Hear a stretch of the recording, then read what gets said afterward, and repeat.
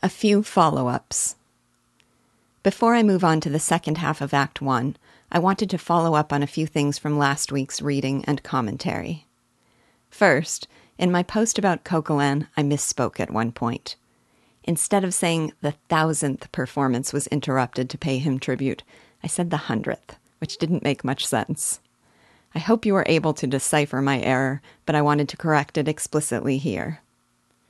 Second, last week I pointed out the double entendre in the line, "He is the lad with the long sword."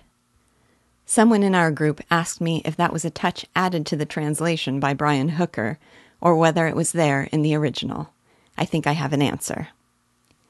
The line in French is, "C'est un garçon versé dans les cauchemars," which translates as, "He is a man well versed in cauchemars."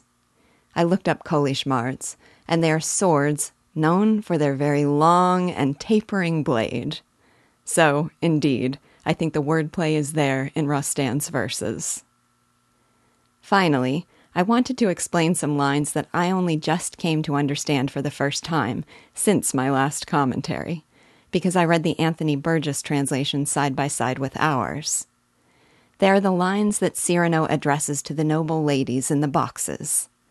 In Hooker's version, he says, "Fair ladies, shine upon us like the sun, blossom like the flowers around us, be our songs, heard in a dream, make sweet the hour of death, smiling upon us as you close our eyes, inspire, but do not try to criticize."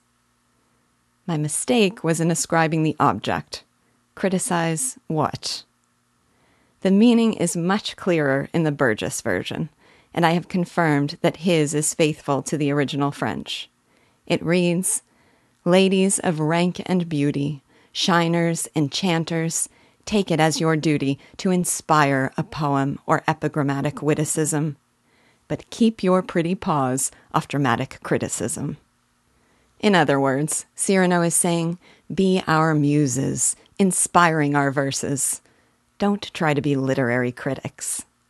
In that sense, it echoes the arrogance of his line to the gentleman, the poetry of Borrow being worth 0 or less.